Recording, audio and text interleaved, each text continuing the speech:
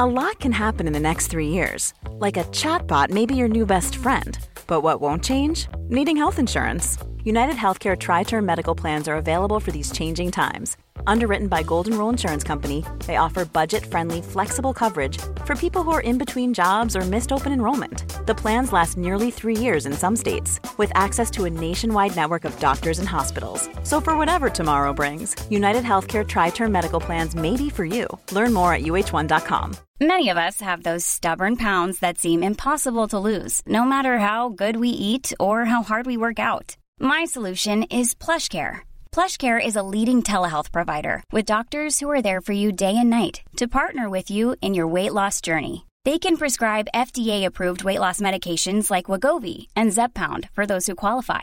Plus, they accept most insurance plans. To get started, visit plushcare.com/weightloss. That's plushcare.com/weightloss.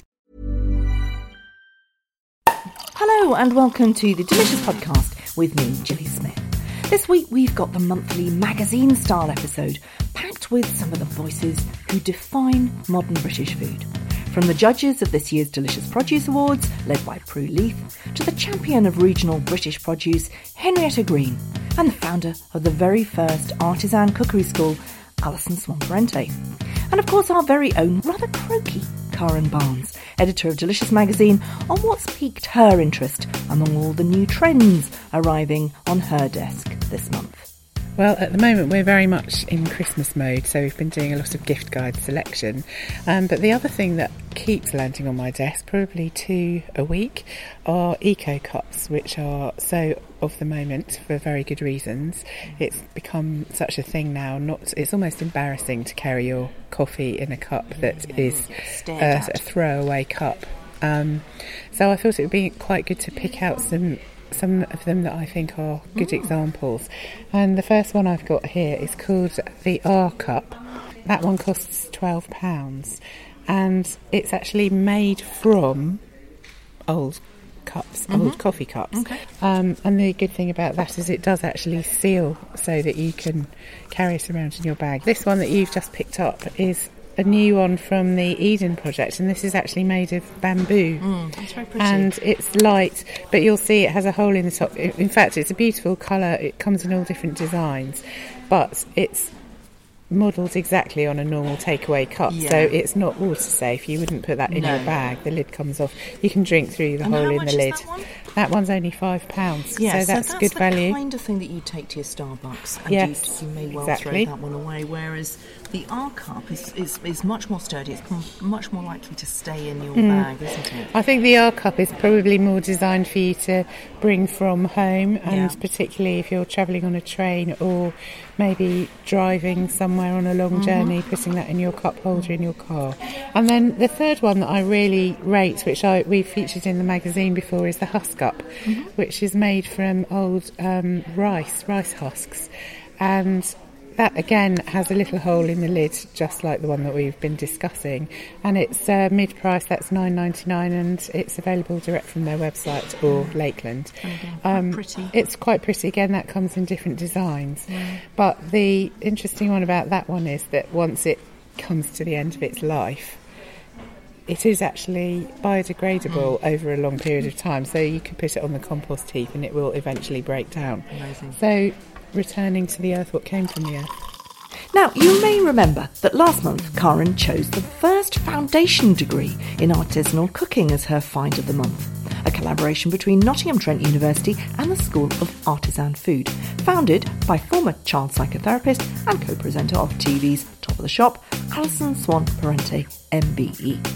For a slice of her life, I asked her about the moment when she first knew that she wanted to launch a school for artisan food. My first ever artisan business idea was on the back of my son's farm shop business.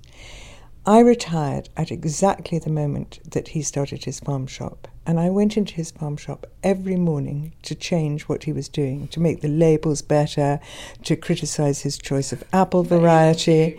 And after about 3 days, he said to my husband, just get her out of my shop. I don't care what you do, get her out of my shop, and give her a bit of money to start a business, a tiny bit of money to start a business. So I decided that I would either buy modern photographs, which is what I really love, or start a bakery because I thought the bread in his farm shop was awful. So ethical social entrepreneurship is your bag. What was the moment that turned you into somebody who really cared about ethics in business? I have always been interested in politics and ethics. I am a child of the 60s. I was at the London School of Economics in 1968, say no more. So I've always been very, very interested. Did you march? I did, yes, absolutely. I was at the American Embassy. And so I've always been very interested in politics and ethics, and I think the first bit of my ethics came out of feminism. I think the politics of feminism really, really did inform the ethical stance that we took later on. You said when I walked in that food is equal only for a certain part of society. Do you want to explain that? Food is incredibly difficult to talk about without thinking about social inequality. I think if you look at the Trussell Trust and food banks and the fact that 600,000 people were given 3-day emergency food packages in between April and September last year, you can see that food poverty is an issue. It's not quite as big an issue as people think in a way. It's only 4.1% of the population that live in real food poverty, but that's 4 people in every 100 people in this country. So when you're thinking about artisan food, you know, a Wonder Loaf or whatever it is, you know, Chorleywood white sliced loaf costs £1.06 on average, whereas a sourdough loaf costs £2.16 on average. So you've got to think about why people would want to buy that much, much more expensive loaf when it's got a name like sourdough, which sounds pretty awful. So I think that I'm very, very interested in how to really begin to think about food poverty and food inequality, because I actually believe that artisan food is good for you. I think it is a way forward, and I think that we really are having to think about how to, for example, get very good bread into public sector institutions like hospitals and schools. What's the one thing that your students at the School of Artisan Food will take away and will change their life? I think the thing that is life-changing about what goes on at the school is that people become absolutely employable in a sector that they can be proud of. So I think that the artisan food sector produces good, healthy, probably affordable food in the end. And I think if people can get employment in that sector, they can not only contribute to their own lives, they can contribute to the culture, they contribute to their communities. It's good food, and good food is good for everybody. And for you, what's the one moment when one of your students said something or did something that changed your life? What's changed my life, really, is being able to see how students develop and transform themselves while they're with us. We have a quite long course. We have a 6-month course. And over that 6 months, people arrive who really feel that they can't do things and possibly feel pretty bad about themselves.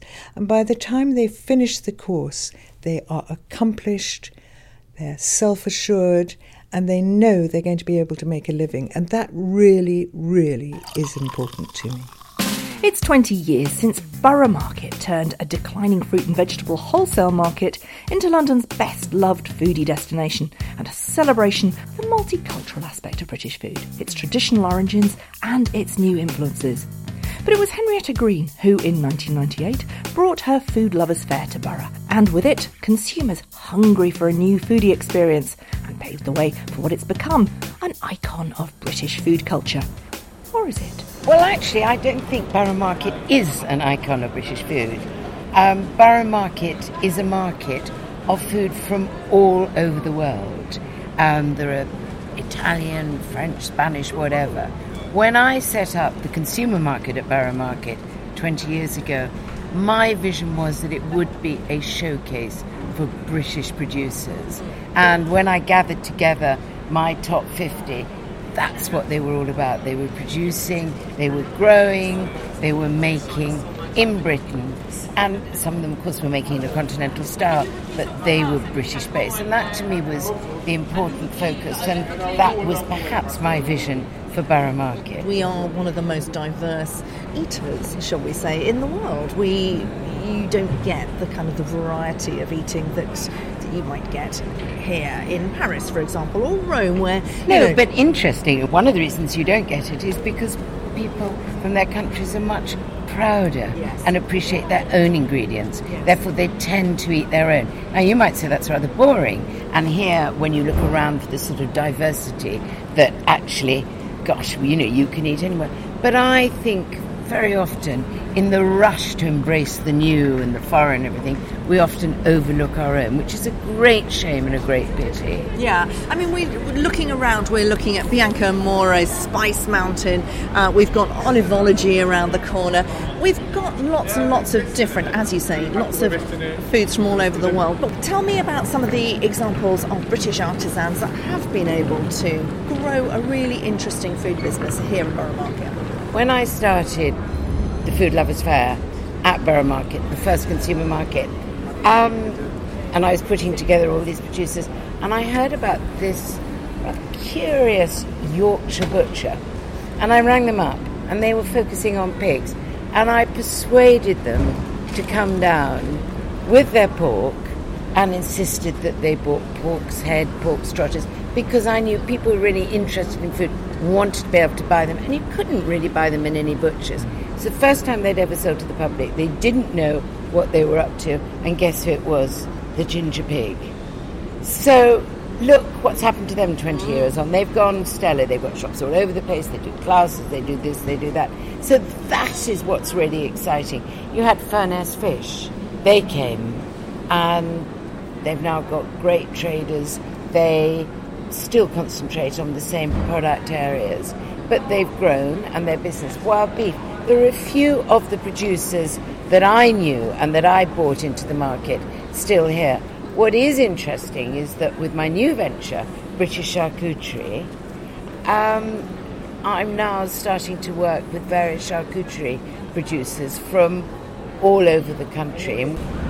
So you look at the producers, and they're divided into two. You've got the traditional British style with the cured hams that you have to cook, black puddings, Lincolnshire chine, faggots, haslet, and then you've got this whole new growth of producers, some of whom are farmers, breed their own pigs, rear their own pigs, and they are now making in the continental style. Now, I'm a great fan of making, if it's using British produce in whatever way you want. I just sometimes think we mustn't get too carried away and forget about our own and our own traditions. Look at cheeses. I mean, 25 years ago, when a similar awards were set up by Juliet Harbour, the British Cheese Awards, look where they now are. And you've got some very traditional ones here. You've got Trethowan Dairy, you've got some of the goat's cheese. Of course, you've got the wonderful Neal's Yard Dairy, who've done more than anything to promote and... One of the originals. Yeah, absolutely. And so you can see that it can be done. Using our ingredients, using our traditions, being innovative, but still embracing and being proud of our own. That was what I wanted to achieve. That's perhaps what Borough Market has done best over the last 20 years. It has raised the bar in food in Britain. It may not be British food, and perhaps the future could be that Britons and all the other people who love to live in London will be eating British food here in Borough Market in the next 20 years. Well, let us hope so. Planning for your next trip? Elevate your travel style with Quince. Quince has all the jet-setting essentials you'll want for your next getaway, like European linen, premium luggage options, buttery soft Italian leather bags, and so much more. And it's all priced at 50 to 80% less than similar brands. Plus, Quince only works with factories that use safe and ethical manufacturing practices. Pack your bags with high-quality essentials you'll be wearing for vacations to come with Quince. Go to quince.com/trip for free shipping and 365-day returns.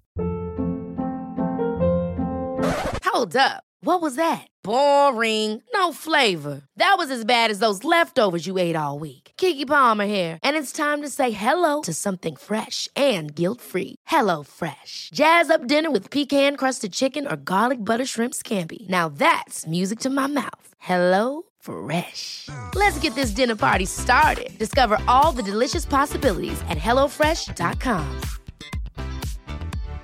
One size fits all seemed like a good idea for clothes. Nice dress. It's a t-shirt. Until you tried it on. Same goes for your healthcare. That's why United Healthcare offers a variety of flexible, budget-friendly coverage for medical, vision, dental, and more. So whether you're between jobs, coming off a parent's plan, or even missed open enrollment, you can find the plan that fits you best. Find out more about United Healthcare coverage at uh1.com. That's uh1.com. Now, staying with Borough Market, award-winning food and drink writer and nomadic brewer Daniel Tapper has just harvested his hops, grown right in the giant market hall window at Borough, for his latest Belgian-style beer called Saison. I asked him why he chose Borough. The reason we've opted to grow the hops for this beer right here in the centre of London is because we wanted to give it a sense of place, I guess in the same respect as a French winemaker might do with their terroir. We've utilised rainwater to irrigate the hops, and then spent coffee grounds from the market are fertilising them too. So it's a really sustainable beer as well. Now, you're a nomadic brewer. Now, this is a new term to me. I don't know if it is for many of our listeners. Explain what that means. So essentially it means I'm an itinerant brewer in that I don't own my own bricks and mortar brewery because I can't afford that. So instead, very friendly, welcoming brewers who own their own bricks and mortar premises invite me in, and I come with my recipes and brew on their kit. So that makes it much more available to people who've always been dreaming of being brewers but don't want to, invest in it. Because you're actually a food and drink writer as well, aren't you? You're a journalist. Yeah, that's the amazing thing. So if you've just got an interest in beer and you've say, taught yourself how to brew at home, the great thing is if you find a brewery that's willing to let you in, you can just come right in there and create, 2,000 litres of beer. And what are they doing? How come they've got a free mash tun for you? Well, at the moment you're seeing the kind of proliferation of breweries across the UK. A lot of new breweries have got a little bit of spare capacity, and it kind of makes financial sense for them to let you use their kit whilst things are perhaps a little bit quiet to start with. Okay. How do you fit that in? If people are listening and they want to do it too, how much time does it take out of your day? So what I would recommend doing, first of all, is getting a homebrew kit and just experimenting on a tiny scale and reading lots and lots of books. And then once you're happy and confident with your brews, then perhaps, just go and knock on the door of your local brewery, see if they've got any spare capacity and introduce yourself. Simple as that. Really? Is that exactly what you did? That's exactly what I did, yeah. I mean, it helps to be friendly, I guess, and, just be honest and say you want to create a beer. The trouble is the margins are really tight because you're having to pay the brewery to rent their kit. But the great thing is you don't have all the overheads. You can create smaller batches and you can just be a little bit more dynamic, which means you can, make more experimental beers. And on the subject of brilliant business ideas, meet New Zealand chef Andrea Waters, one of the 3 women who've set up what must be London's healthiest restaurant, Redemption Bar, which doesn't have a trace of alcohol, gluten, sugar, wheat or dairy in any of the drinks or dishes it serves. Over a plate of sweet corn pancakes, she told me how it's all just good old-fashioned Kiwi cooking with a bit of a modern twist. So the sweet corn pancakes is an old recipe from my mum, and I've had to adapt it to make it gluten-free and vegan. So she used to obviously use eggs and Plenta and wholemeal flour, but I've replaced that. And what do we use? We use lots of Plenta, and we use buckwheat flour, and we also use chia seeds inside. Now, from the business point of view, you are 3 women. You and Lisa are both in your 50s. You've been here for a long time. You've come from, both of you, from New Zealand. Yep. Now, Catherine is a bit of a business guru, isn't she? She's Branson protege. So tell me about how the business came together. So, I think Catherine was out in Sydney with Virgin, launching something, and she just sort of started to get a bit disillusioned with the whole business work balance lifestyle, and she saw something in Sydney that she wanted, and she felt like she wanted to come back and do something on her own. So that's what she did. She decided to do something, and then she thought something healthy living like you see in Australia, it's everywhere, and there's so much option for healthy living and alcohol-free. So she thought, I'll bring that idea back. And so the sort of acorn, if you like, of redemption was born out of that. And she met me through a nutritionist friend of mine. Lisa and I have worked together for 20 years. And so it was a great sort of meeting of minds, I guess. She had the idea. Lisa and I were wanting to open a healthy restaurant. When I say healthy, something like we knew at home. Yeah. And that was all sort of sunshine, something that means sunshine and colours and bright, wonderful food. What you're doing here is what's already been happening in Australia and New Zealand for a very, very long time. But it's pretty radical here, isn't it? No alcohol, no wheat, no dairy, no gluten. No sugar. No sugar. Yeah, I suppose it is, but I think it's getting less and less, radical.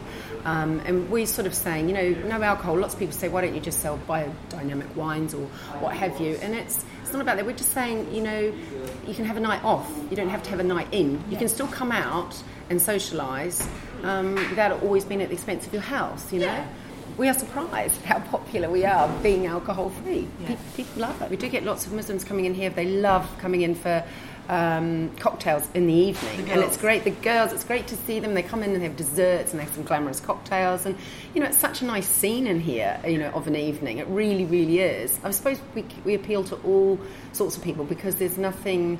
So we're kosher, we're halal. I mean, we don't serve alcohol, so we kind of cross all religions and all nationalities, really. It's that time of year again, the Delicious Produce Awards. And the judges, led by Prue Leith and Karen Barnes, have been choosing the very best of artisanal food and drink from hundreds of entries from all over the country. Before Karen asked Prue about the day, Delicious Magazine's Phoebe Stone asked the judges about the awards and what they were looking for. Here's regular Delicious contributor Santhi Clay. These awards give people the confidence to go out and buy the stuff from the small-scale producers, from the little guys, because it's been tasted by some of the best people in the business, and if they say it's delicious, it's delicious. Delicious Drinks editor Susie Atkins. I think it's especially important to do awards like this at the moment because there are simply so many new drinks on the UK scene. I mean, it's a wonderful time for our drinks industry, but there is no doubt in my mind that some are far superior to others, so we are unearthing the gems, if you like. So what I'm looking for in the drinks category, above all else, are drinks that have good balance, and that means drinks, whether they're beers or wines or spirits, where all the flavours are knitted together and married together, so that it's not too acidic or too sweet, or any extra flavours don't poke through too much. It's elegance and balance that we're looking for. Great British Menu judge Andy Oliver. Clarity of flavour, depth of flavour, quality of the raw produce, for instance the meat and fish and things like that. But then also, innovation. When people have let their imagination run a little wild, but they're able to curate it for themselves, so they're able to be imaginative, but to kind of make it work and make it happen. Sometimes there are some things with this 53 million botanicals in something you think, okay, just throwing everything at something is not the way forward. But some people do what they do carefully, thoughtfully, and with precision, and it has amazing, amazing results. Chef and food writer Gizzy Erskine. So as much as I'm so pro the movement of eating more veg, the from the field meat artisan product has probably been my favourite to judge. I'm a big fan of the pork pie and the sausage, and got very excited, especially after the alcohol round. So, Prue, it's been wonderful having you judging the Produce Awards today and keeping us all in order. How have you found the day? There were such exciting moments when all the edible flowers and micro leaves and stuff arrived. See a whole lot of really hardened foodies who never get excited about anything, leaping at the box and trying to get hold of them and tasting them.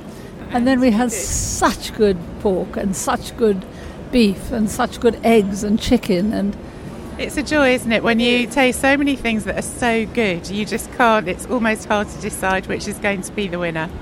there was hardly a duff note all day, and we were all rather relieved when we found something to complain about, because it's a bit irritating having to say all the time, this is perfect, this is so delicious. On the other hand, this is the sort of cream of British produce. A proper celebration of British food. Thank you so much for joining us. Thank you, Karen. It was absolutely wonderful. Thank you.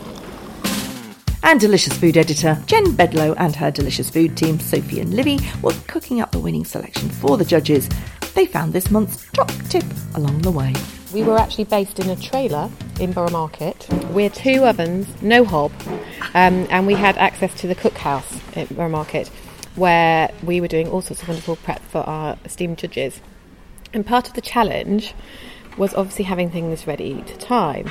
And judges, being judges, like to sort of talk about a lot of these products in great detail, and so sometimes the timings were going a bit off.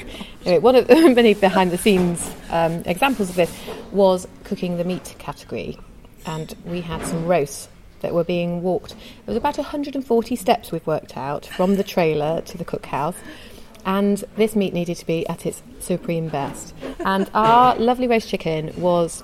We just thought, nod to Christmas, this is just a really brilliant reminder of how long meat stays hot after it's come out of the oven.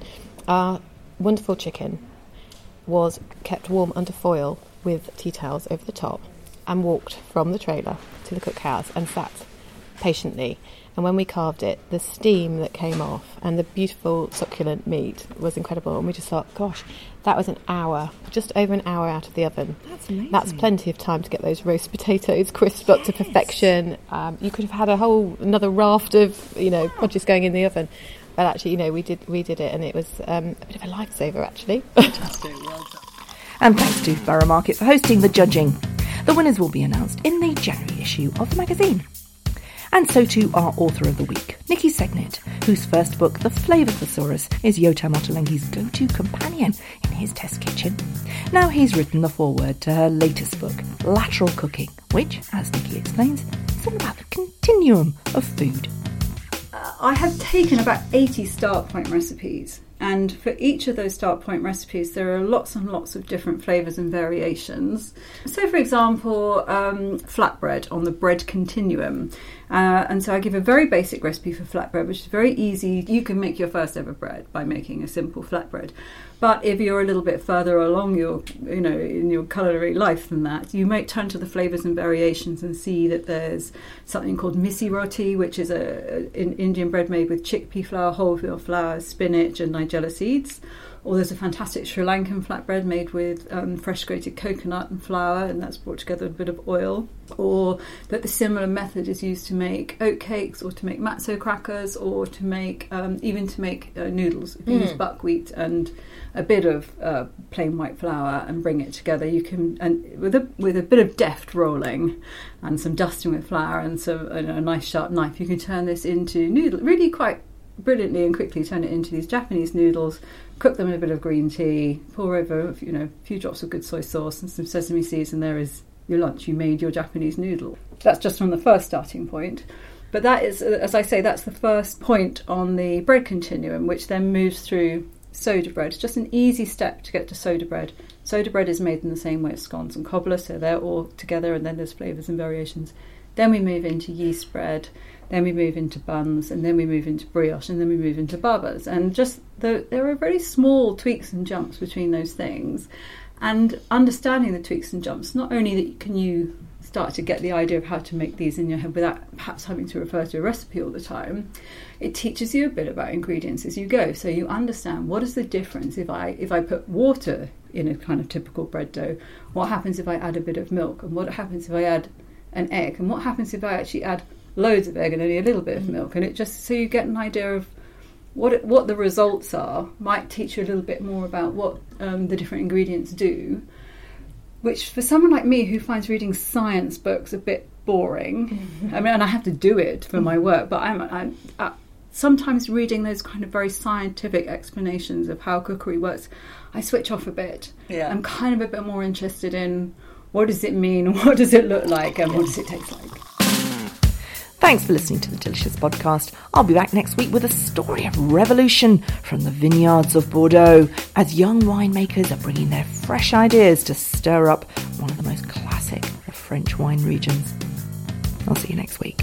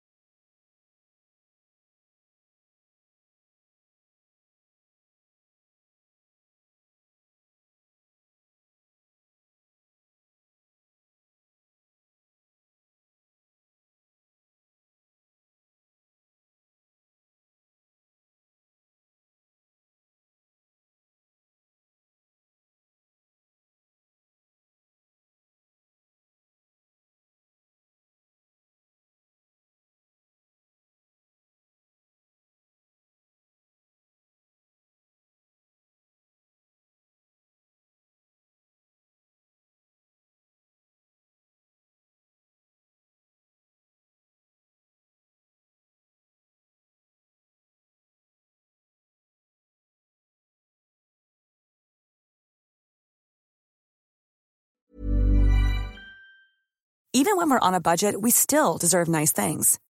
Quince is a place to scoop up stunning high-end goods for 50 to 80% less than similar brands. They have buttery soft cashmere sweaters starting at $50, luxurious Italian leather bags, and so much more. Plus, Quince only works with factories that use safe, ethical, and responsible manufacturing. Get the high-end goods you'll love without the high price tag with Quince. Go to quince.com/style for free shipping and 365-day returns. Ever catch yourself eating the same flavorless dinner 3 days in a row? Dreaming of something better? Well, HelloFresh is your guilt-free dream come true, baby. It's me, Keke Palmer. Let's wake up those taste buds with hot, juicy pecan-crusted chicken or garlic butter shrimp scampi. HelloFresh. Stop dreaming of all the delicious possibilities and dig in at HelloFresh.com. Let's get this dinner party started.